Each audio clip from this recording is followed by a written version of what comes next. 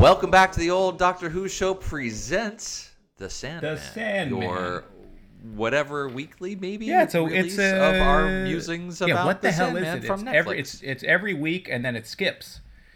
So every week that you're not getting the old... Why are we explaining this? We don't need You're already to. listening to it. You found They got us. it. So At this hi, guys. point- We're talking about the Netflix series The Sandman in a Doctor Who show, classic Doctor Who show podcast feed for no good reason other than it's our feed. It's our favorite And we want to comic, do it. and now it is It is a our favorite show, and we like to talk to each other. And Archie's probably my favorite comic. you know what? I could do a Riverdale podcast, and I have my kids on there. I'm not. Your kids are on Riverdale? We are big Riverdale fans. I have a T-shirt that says "The Farm" on it, so any of the Riverdale heads out there know what I'm talking about. They're chuckling right now. All of them are chuckling. Yeah, Dan, we're here, man. Let's talk. I'm excited. This particular issue, 24 Hours, had been one of my favorite comics, single issues.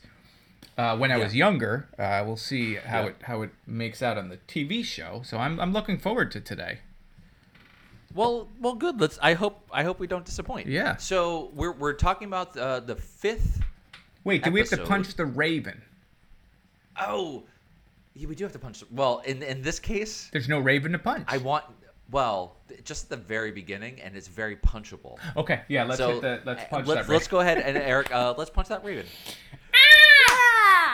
Fuck it out! Hey, what the hell? All right. Okay, we're reviewing 24/7. Yeah. The fifth episode of the Netflix series, combining two issues of the comic book. We are talking about 24 Hours and Sound and Fury, basically combined into this one. So what happens in this one, Eric?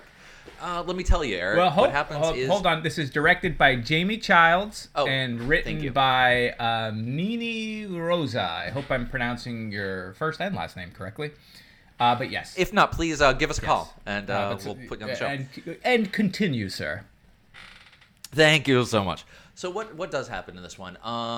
This story basically picks up... Basically. Let me try this again.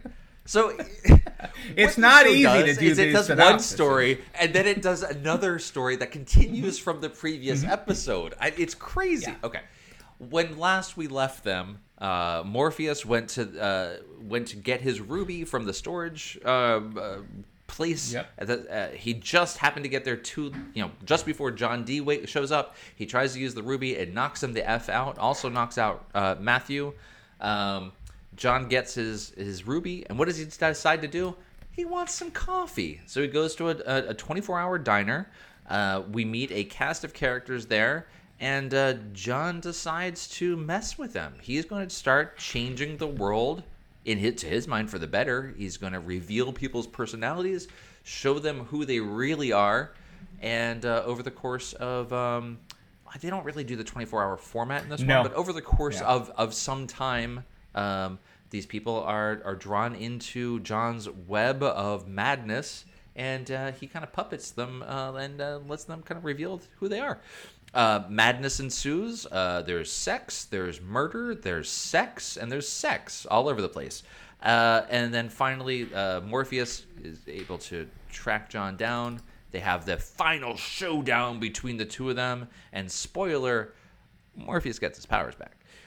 So Eric, I don't know, was that any way accurate? That was pretty accurate, but it was as long as some of the other synopses that I have done, and you have thrown cold water in my face for being too long. I think it was a perfectly paced synopsis on your part. I am just pointing out the hypocrisy. This podcast is over.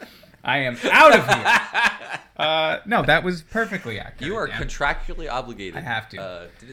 Okay, tell me, Eric, what do you think? I like this one. I thought this was a pretty good. Well, I mean, how do I start this? Okay, you already said that this is your relationship with this story. This is based on two issues of the comic, as you mentioned, 24 Hours and Sound and Fury.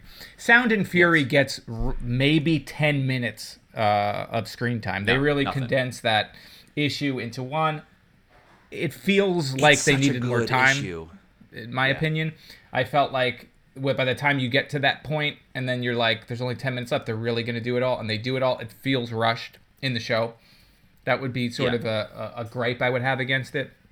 Aside from that, I thought it was good.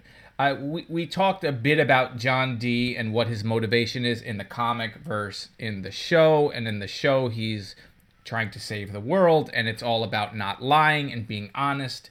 And so that is the thread that drives him to make these characters act out what they really think, and they're supposed to talk about what they really think, versus the comic where he's doing these things because he can, and it's more of a psychotic horror show. I like the comic more. That's just me. I got all that baggage. That's the thing I read. So it's I got to treat them as two different things. So it's not really one's better than the other, whatever. But I really do like the way the comic was. The first time I read the comic, it's horrifying. There's certainly things in the comic that are almost too far too, where you're like, yes. Especially like in the comic. I'm just gonna go all over the place. The waitress Betty Monroe, she sort of has this relationship going on with this guy Marsh, and Marsh later on when John Dee starts making people be honest, talks about how he went to prison and paid her son, had sex with her son for cigarettes or whatever. And I even remember like reading that. It was like, okay, I mean, that seemed a little far-fetched. And it also is that way in this. They changed the roles around a lot. Marsh becomes a cook, which actually makes more sense because in the comic, she's not cooking just the some food. Trucker. You never see he's just some trucker in the comic book who they had an affair with, and his wife died and all that stuff. But they never mention a cook, so it makes sense that there would be a cook in the show. Because where's the cook in the actual comic? But in any case, in the show they've changed that, and now the son lives with her at home.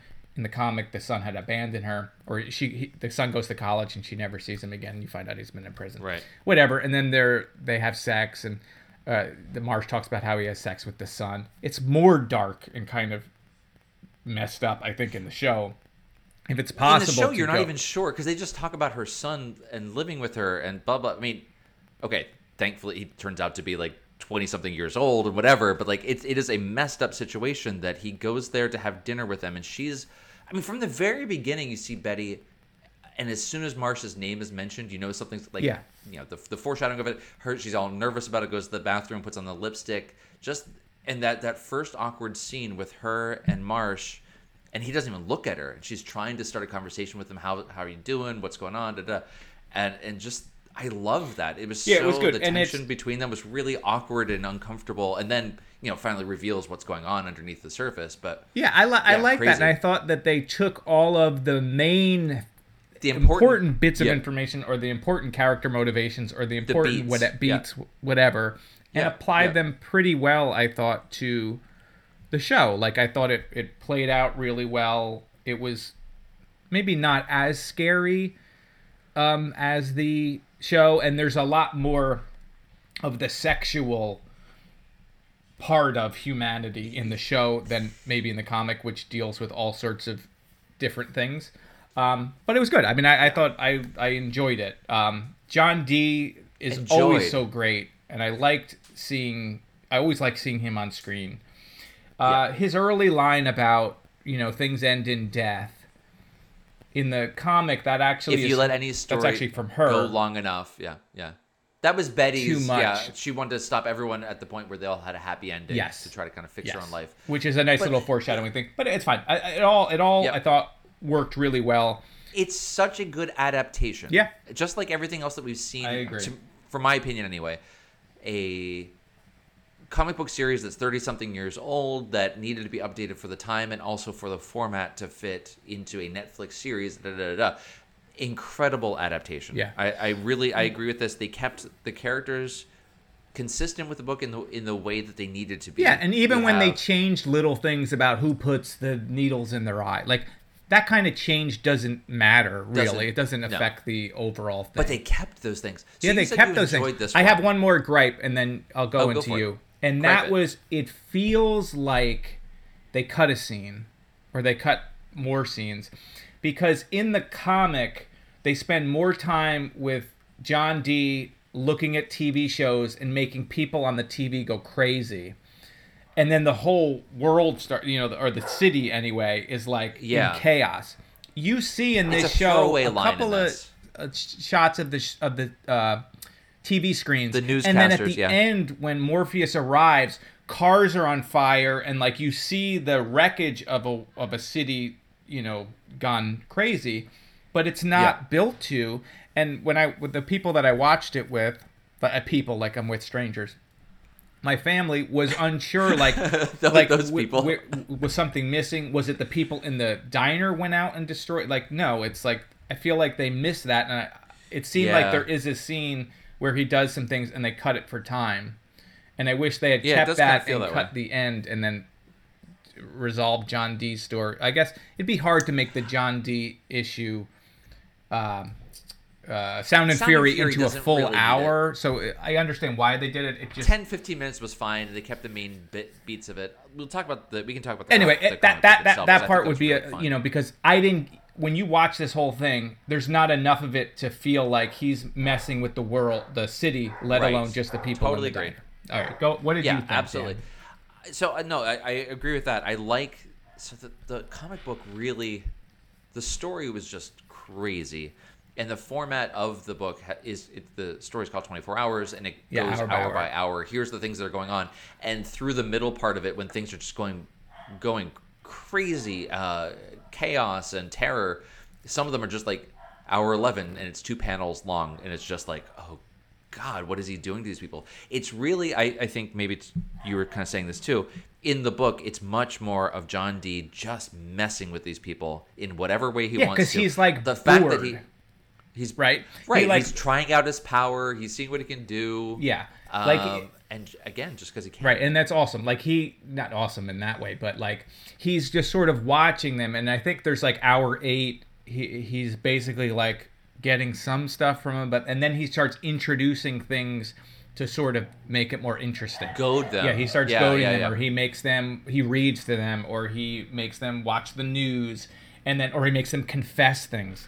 Tell their darkest secrets. He sets them against each other as like animals. Yeah, there's some dark stuff in the comic that did not make the show, and I can understand why. Like the morgue scene Kate when she talks about having sex with the corpse, which even as a kid, that's another thing. You're like, what? Oh my God, that's dark, with the blood coming out of the mouth of the.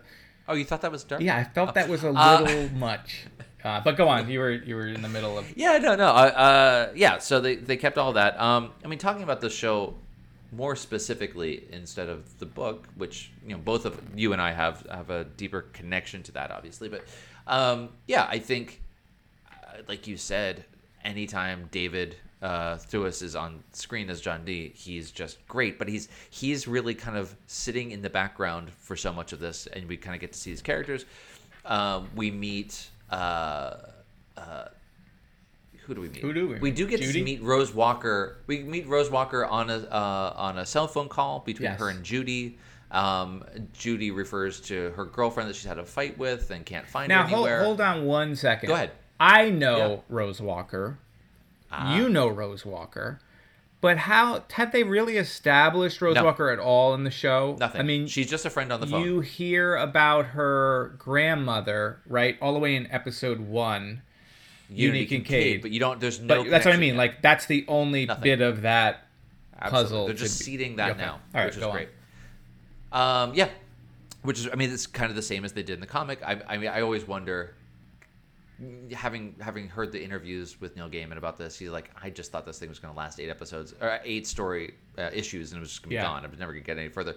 But he seeds these things that do come back later, and likewise for the Netflix show, some already will come back in this series. Some I hope will come back in future stories. Anyway, so that was really fun. The dynamics they set up with was it Gary and Kate? Kate, yeah. They changed that relationship a little bit. Well, I guess kind of substantially from the comic, but I love the tension between them. No, it was good. She's the CEO that's like controlling him completely. Was really fun. They toned down a lot of the homophobia from the comic. Yep. Well, now it's all homophilia. Yes, like, yeah, there's people are just going gay all over the place. Right. Like in the comic, Marsh, who I guess would be the cook in the show, is like punching Kate. And then there's another scene in the comic, right, when they're all having sex. And I'm not sure like who it is, but I think it's implied. Maybe it's Kate and maybe Marsh or something. It's very strange. Right. Oh, right. John's sitting on the counter watching them, and all he sees. You just see like the feet up there, and it's like the way they talk about you're all bastards. You sort of think it's Judy, because then for the rest of the issue, Judy has her shirt open. But you're right. Like it goes from that to like literally in the comic, Betty thinks that lesbians it's a sin against God, but in this they cut that part out of her. They do say a thing when she does try to hook her up with Marsh. She tries to hook her up with that guy. She says to Marsh when she's trying to make awkward conversation with him that Judy's here. She's so pretty. She could have any man. Yeah. Why is she wasting her time? So they keep some of that, and then she ends up hooking up, like you're saying, with Judy, and then Marsh and Gary are going to town, and it's full buffet of everything's on display. You also had Mark, who's the kid who's got an interview, which even things like that, like they just kept it. They kept it, but they switched it, and I don't know like who dies, right? Like in the comic, Gary kills the kid, and in this it's the opposite, right? No, Gary kills the kid in this. No, you're right. Yeah, doesn't Gary get killed? And the kid's like, you saw, like he was attacking me or whatever. With the knife. Yeah, not that it's just they made that change. It doesn't really matter, but like difference. The overall feel is the same, but they keep a lot of the individual details. But then as it goes crazier and crazier towards the end, it gets really just they do the whole nailing the hand to the countertop, the needles in the eyes, sawing things off. Like it gets so gruesome, which is such a strange tone for this show because you really haven't seen that. There's the stuff with the demon, but that's all like kind of fantasy horror. This is all like straight up real bloody Saw style torture porn horror, which I hate. I like scary movies to some extent. I don't really love them. I really don't like that type of horror movie at all. So this was really, I know the story, I know what's going on, whatever. It was still very uncomfortable to watch. Really did not enjoy watching that part of it at all. I don't think you're supposed to enjoy it per se, but like it's just not my cup of tea. One thing that I will point out, this seemed kind of devoid of humor, the show. Yeah. Whereas in the comic, there are hours or bits that are kind of dark humor and funny. Like you mentioned, like they do have John Dee saying neat or whatever after like the people are watching doing whatever, and then he reads them Snow White at one point, talking about how he's lying to them. Like there's these moments of levity, dark levity, but mixed in with this horrific thing that I feel like maybe is not as much in the show. It's kind of the only time I can think of that they do it, and I think it's effective, is when John goes into the kitchen after everyone's kind of going crazy, and you see Gary and Marsh hooking up. Yeah. He walks over to get the huge restaurant-sized vanilla ice cream and just takes a spoon and he's just sitting there spooning, and just kind of walks like deadpan, and then so like that is fun. I do wish they had done more with the TV stuff, like not just like showing what's going on in the world. I think that part is necessary. You're right; they did kind of miss that. But like, there's a scene in the book, the kids show, children's television, yes, children's with the guy's doing like a puppet show with a sock puppet on his hand, and he's talking to the kids, and like it's time to slit our wrist now, and he like kills the pup. Like it's crazy, and I would have liked to see more of that. I wonder if they actually shot something. I think they must have, because like they have that bit at the end with the burning car. Like it feels like they were planning on doing it, and maybe it was. There's only like 2 or 3 little mentions on the TV of things that are going on, but it's really kind of just you have to pay attention to it. Where in the book it draws more attention. Anyway, so you have all that. Finally, Dream shows up in the diner. And they start their epic battle, and like you said, it's like 10 minutes. The book, I think the art style in the book for Sound and Fury is so good. Oh yeah, it's great. But one last thing, just to harp on the book, the 23-hour page is one of my favorite pages, and it's like a 6-panel page of John Dee eating a fly, and it's like the same yes. shot, and the fly is buzzing around, and he just grabs it and eats it. I just love it. I love it. It's great. But yeah, you're right. He's the so art much style more in Sound and Fury is great. Like the giant dream and the white open space and him being so small on that page. It's beautiful. And they do that. They do a lot of the... I don't know how... Do you watch this with Joe? Yes. Yes. And he has not read the comic. Correct. Did he like the giant dream holding the little John? Yes. Because, like... Yeah, I think... It did not go over that great. Right from the book. It didn't go over that great with some members of my family. Really? Members of my family.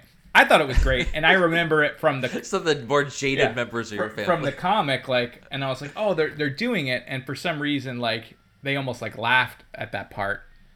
And I was like, I just approach this loving it because the page is so powerful? Yes, I think there's a lot of that. But that's why I was wondering what Joe thought of that. I don't remember him remarking on it, but he didn't one way or the other. Like, I think he was into the whole battle and what was going on there. Yeah. I think it was a great resolution. I love that the art in that. Like there's so many splash pages, which for non-comic people, it's when a full page is a one image as opposed to multiple panels. That big white field, and you see the tiny little John D floating in white, and like before you realize that he's actually lost. So cool. Yeah, absolutely. What I also liked in that book is the, I don't know if we want to call it like photocopy style, but like there's so many almost the mixed collage media, style like images. The photos and stuff. I love that. It feels so good. It feels like they do such a good job of making it feel like chaotic dreams going on. And in the show, they make mention of like people are having nightmares and blah, but they don't really get into that. It's really just about the adaptation of the book into the show. Like it says, 10 minutes is really just about this final showdown between the two of them. And in John's able to kind of, if John did not crush the ruby, he could have beaten Dream. Right? Yeah. I mean, that is the implication, is that Dream would have found some other ways, endless, whatever, but he would have beat him because he destroys the ruby, he releases all the power, and then you have that moment. And I do love that they kept the exact same shots, kind of recreated them in the book. Super fun. In the book, they take him, Morpheus takes him back to Arkham, and you see the Scarecrow again, and that's kind of where he's left. So some differences. I mean, I guess they kind of do the same sticking thing. With back the hospital. I want to stick with the art you were talking about, like the mixed media. When I read that issue, like there's the photo of the Genesee Hotel, and like it's like one of the panels, and like I had no idea what that was, so I ended up looking it up. Like it's a photo, like a real photo of someone killing themselves. And it's captured perfectly. Like if you look at that page again, I see. I'm looking you can at it now. see someone falling. But that's a real photo of someone committing suicide. It's super dark. Wow. I didn't know. Yeah, that. I can send you the actual photo. But like there's so many things like that within Sandman is such a rich comic and world and story. Like there's all these like connected elements that are based on whether real stories or in this case like a real life situation. I'll send you the photo, which is great for anybody listening to the podcast. Thank you. Don't want to see it.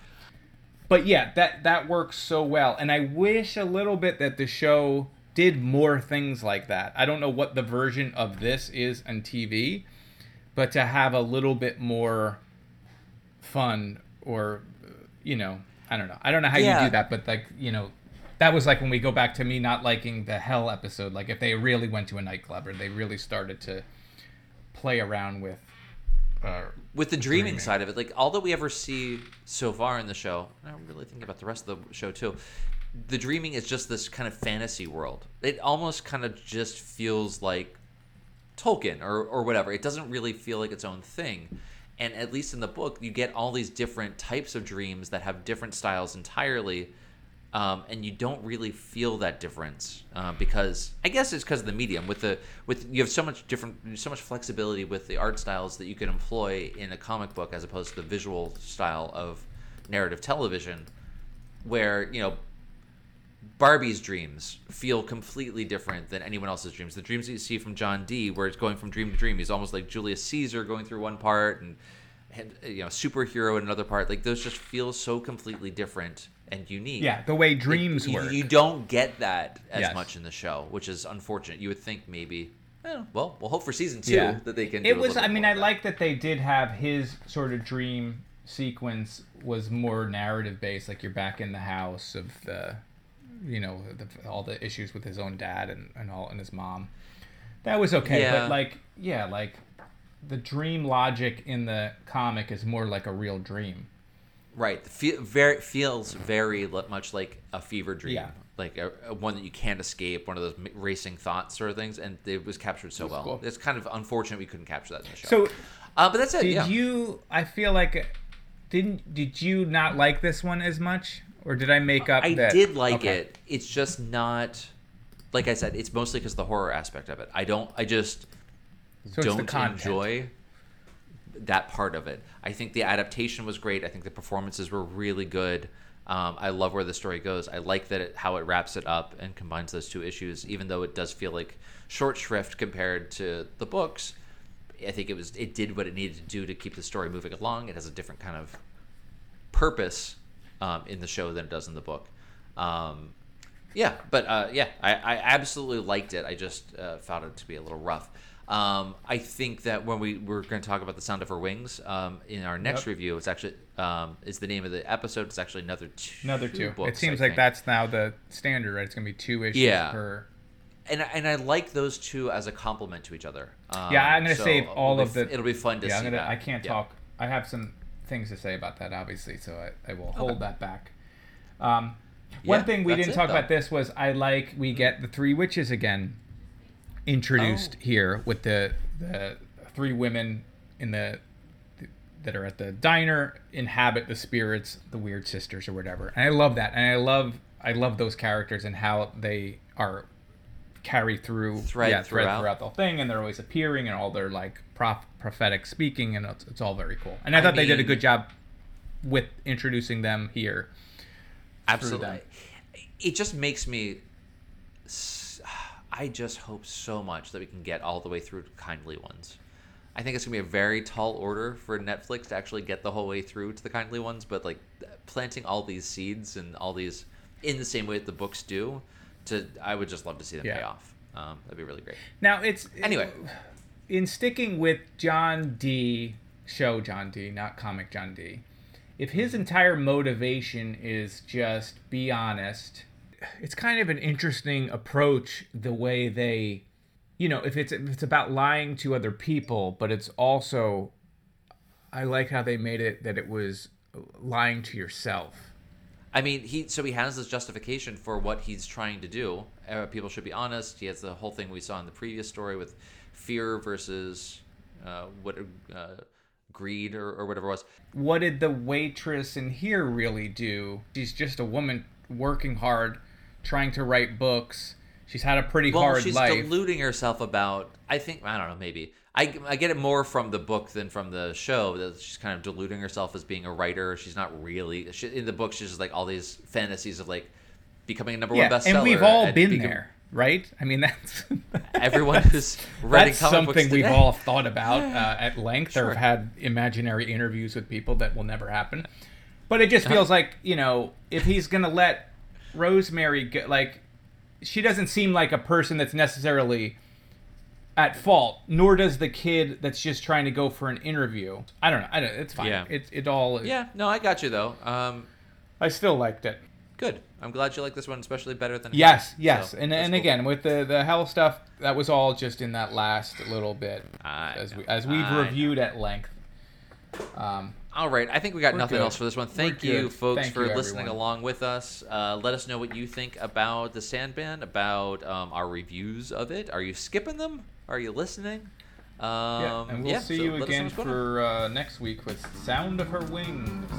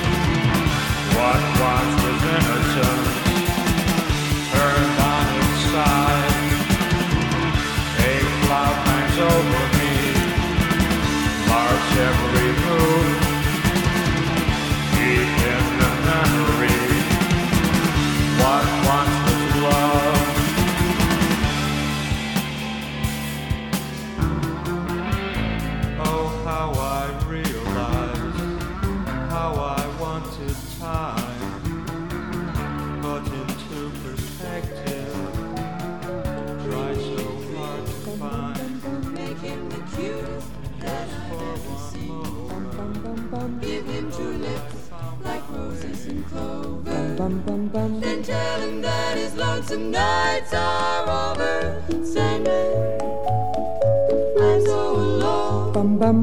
Don't have nobody to call my. Where's my robot? You know?